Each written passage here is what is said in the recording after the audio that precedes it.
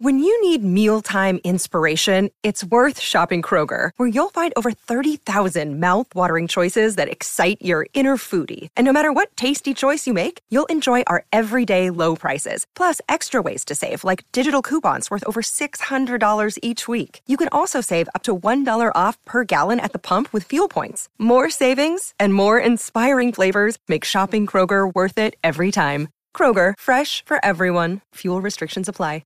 Another day is here, and you're ready for it. What to wear? Check. Breakfast, lunch, and dinner? Check. Planning for what's next and how to save for it? That's where Bank of America can help. For your financial to-dos, Bank of America has experts ready to help get you closer to your goals. Get started at one of our local financial centers or 24/7 in our mobile banking app. Find a location near you at bankofamerica.com/talktous. What would you like the power to do? Mobile banking requires downloading the app and is only available for select devices. Message and data rates may apply. Bank of America N.A., member FDIC. No one is more locked in. From Thursday to Monday, no one is more locked into the NFL than First and Pod. Hosted by Danny Parkins and Andrew Filippone. And I just want to say, this is probably a good, appropriate time. We talked about Mark Andrews. We talked about Kelsey. What the hell is National Tight End Day? These broadcasts could not stop talking about it. Do you feel like the last 6 years there's been an explosion of days, right? It doesn't make any sense. It is not National Tight End Day. No, it isn't. It's not? How could it be, Mike? Who decided it? Who made it up? Who allowed it to become a national thing? Why is it National Cheesecake Day?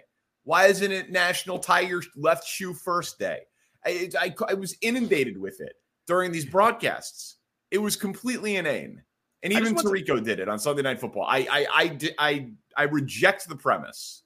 I'm looking at nationaldaycalendar.com. They've got 4 days on Sunday, October 22nd. None of them are National Tight End Day. Correct. It's National Make a Dog's Day. You know what October 22nd is? What? My birthday. That's right. Happy birthday. Terrible job by me. Terrible. Danny, happy birthday. I mean, all these guys talking about National Tight End Day. Eat me. It's my birthday. It is your birthday. That's what October 22nd is. I was psyching myself up all day. I'm like, I know it's Danny's birthday. It's the first thing that needs to be coming out of my mouth, and I forgot. Listen, don't worry, buddy. I'll mention that it's my birthday. Bills, Patriots. All right. I have been the one saying there's nothing wrong with the Bills. There's nothing wrong with the Bills. There's nothing wrong with the Bills. And Mike, I think there might be something wrong with the Bills. Is Buffalo more likely to win a playoff game or miss the playoffs? I think they're more likely to win a playoff game because I'm having a hard time seeing them miss it entirely, although we'll start to get a better sense of that. But, I mean, I think this was a different football team when they were playing with the whole 12, 13 seconds a couple of years ago. It's not the same. They've lost Tre'Davious White, and that's a weird one because he plays a premium position, but he hasn't been that healthy the last couple of years. Milano, to me, feels like he's more of been a kind of a heart and soul guy for them. But I look at them, and for the weapons they allegedly have offensively, it takes them being down to the game to New England to start making moves. And it feels, based on watching and the reporting, that Josh Allen is probably about 75 to 80%. And this is what you're going to get. Danny, the last 3 times this team's been out there, you have the loss to Jacksonville, where that was another brutally slow start. The Giants game, a slow start offensively. And then this one where they almost pulled it out of their behinds before Mac Jones did an excellent job at the end of this game. This has been 3 straight poor performances by Buffalo coming off that Miami win. They're not that good. They are not in the, like, we watched Miami against Philly on Sunday. Miami's a better team, I think, even though they got crushed in Buffalo. It sounds weird to say. I don't think the Bills they're a second-tier team right now. That's how they're playing. So to answer the question, I agree with you. I still think they're more likely to win a playoff game than miss the playoffs. But they don't have a bye week for like 5 weeks.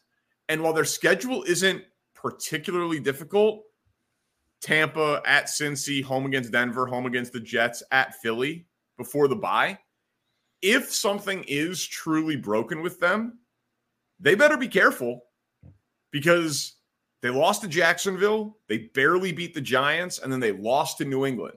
Like, the way that they played today and they've been playing for the last couple of weeks, they absolutely could lose to Baker Mayfield, and then they certainly could lose in Cincy to Joe Burrow. They're probably safe against Denver. They're probably safe against the Jets, though who knows with that defense. But, like, my point is, you say they're a tier 2 team.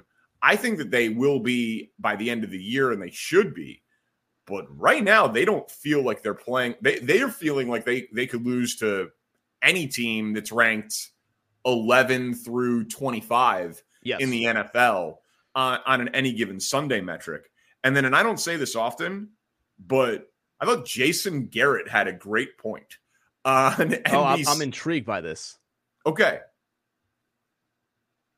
Josh Allen is all they have. Yeah. He is, listen, I don't mean like Stephon Diggs isn't a great player and they don't have other like talented guys, but they don't have a zig when you zag. Like they ran 65 plays. Josh Allen had 41 pass attempts and 7 rushing attempts. Yep. So 48 of the 65 plays, it's him throwing or running the ball. Cook, 13 carries, 56 yards, 4.3 yards per carry. That's fine, but the vast majority of it was 120-yard run. And then Latavius Murray, 4 carries, 8 yards. That's it. They have nothing else. They can only beat you one way. And it feels like they really can only beat you when it's Allen to Diggs. Like they need to figure out a changeup. It's like Mariano Rivera only throwing the cutter, except he's not Mariano Rivera. And especially if you're right and he's only 75 or 80% healthy, like they need something else offensively to take some of the load off of Josh Allen, and they just don't have it. I think it's an excellent point.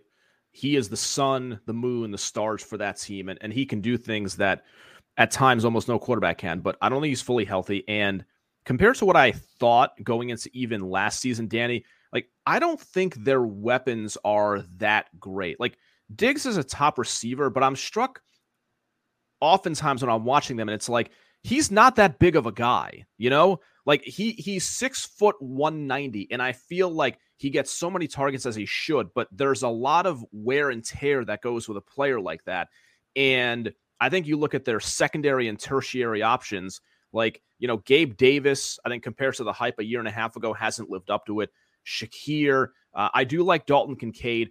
They can never figure out the running game. Like they have never been able to, the last 3 years, figure out who the running back should be, how they properly balance the running game with Josh Allen. And it leads to a football team that relies a little bit too much on the quarterback. And now you have a defense with the injuries. And I don't think Von Miller played all that much late in this game. And he's obviously a key for them. And you're right to your earlier point. The Bills are now a team that, unless they're playing one of the 5 or 6 worst teams in football, I can't trust them to win.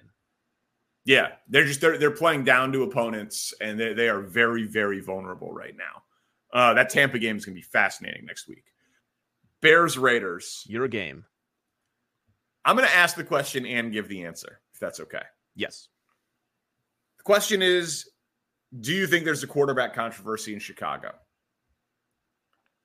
The answer is no. Matt Eberflus has been horrible with the media and the public speaking role that comes with head coaching. He's been absolutely atrocious. He was great after the game. He said, Justin is our quarterback. Tyson is the backup. This is Justin's team. He will play when he's healthy. We're going to get an update on that tomorrow. Like, Tyson Bagent is an unbelievable story. Crazy likable. Team rallied around him. The Raiders are pathetic. He got the ball out quick. He didn't take sacks. He had good ball placement.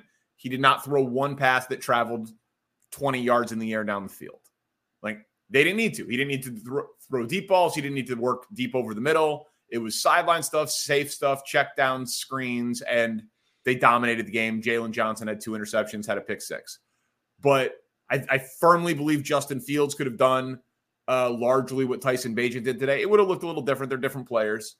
Tyson Bagent might be the backup quarterback on the Bears next year behind Caleb Williams or Drake May or whomever. But for the rest of this year, I do not believe there to be a quarterback controversy unless and until Fields comes back and falters, then you will have people clamoring for Tyson Bagent. But for the immediate future, this is still Justin Fields' team. I believe you're right. Obviously, you have the more expert opinion on this being there in Chicago. When I watched this game, the clips that I saw when he was performing well, it seemed to me like it was a classic, nice backup quarterback performance, a la Mike White with the Jets last season, where he comes in, executes where he needs to. The Bears dominated on the ground. Foreman got it going. And if you're the backup quarterback like Bagent is, like, you want to get the ball to the playmakers. They had good ratio. I'm always looking at, like, how many targets to catches. So DJ Moore, 9 targets, 8 catches. Mooney, 4-4. That's the kind of stuff I like to see, because that means your offense is relatively efficient. You're targeting the right guys, and there's a high level of efficiency. He's obviously he's a good athlete. He ran. He had that one run around right end where you could see the athleticism. But there was nothing in this game, because I was thinking about your comment on Thursday night in the last episode about like the optimism of the Bears fans and how he would look. I thought it was a very solid performance by him, but there was nothing that would make me think that with a high ceiling guy like Justin Fields, I'm going to keep Bagent in, especially considering this incredibly talented quarterback class in 2024. I mean, they took him out for the Hail Mary at the end of the first half for Nate Peterman. Yes. Like, this is a guy with a low ceiling. Yeah. By the way, the Raiders. Oh, God. Dude, they haven't scored more than 20 points on offense in a game yet this year. Yeah. 20. They're pathetic. They're only 3-4, so like it seems okay. If I were a Raider fan, I would be just in an unbelievable depression. Like, what do I have going for me? Like, what? I mean, just think about it. I don't have anything going at quarterback. I've got my coach playing the wrong guy, considering the situation I'm in. Like, what's the point of even watching a game with Brian Hoyer at this age? You drafted O'Connell, who's 25. Like, I know O'Connell came in later in the game, but like, play O'Connell. That's what they have to do. Your best player is Adams, who is in, aging, although elite receiver. Like, they drafted a project in the top 10 this year. This is one of the most, I know, again, Adams, Crosby, excellent players. But like beyond that, it's a depressing situation. I feel like the coach has a very low approval rating among that Raider fan base.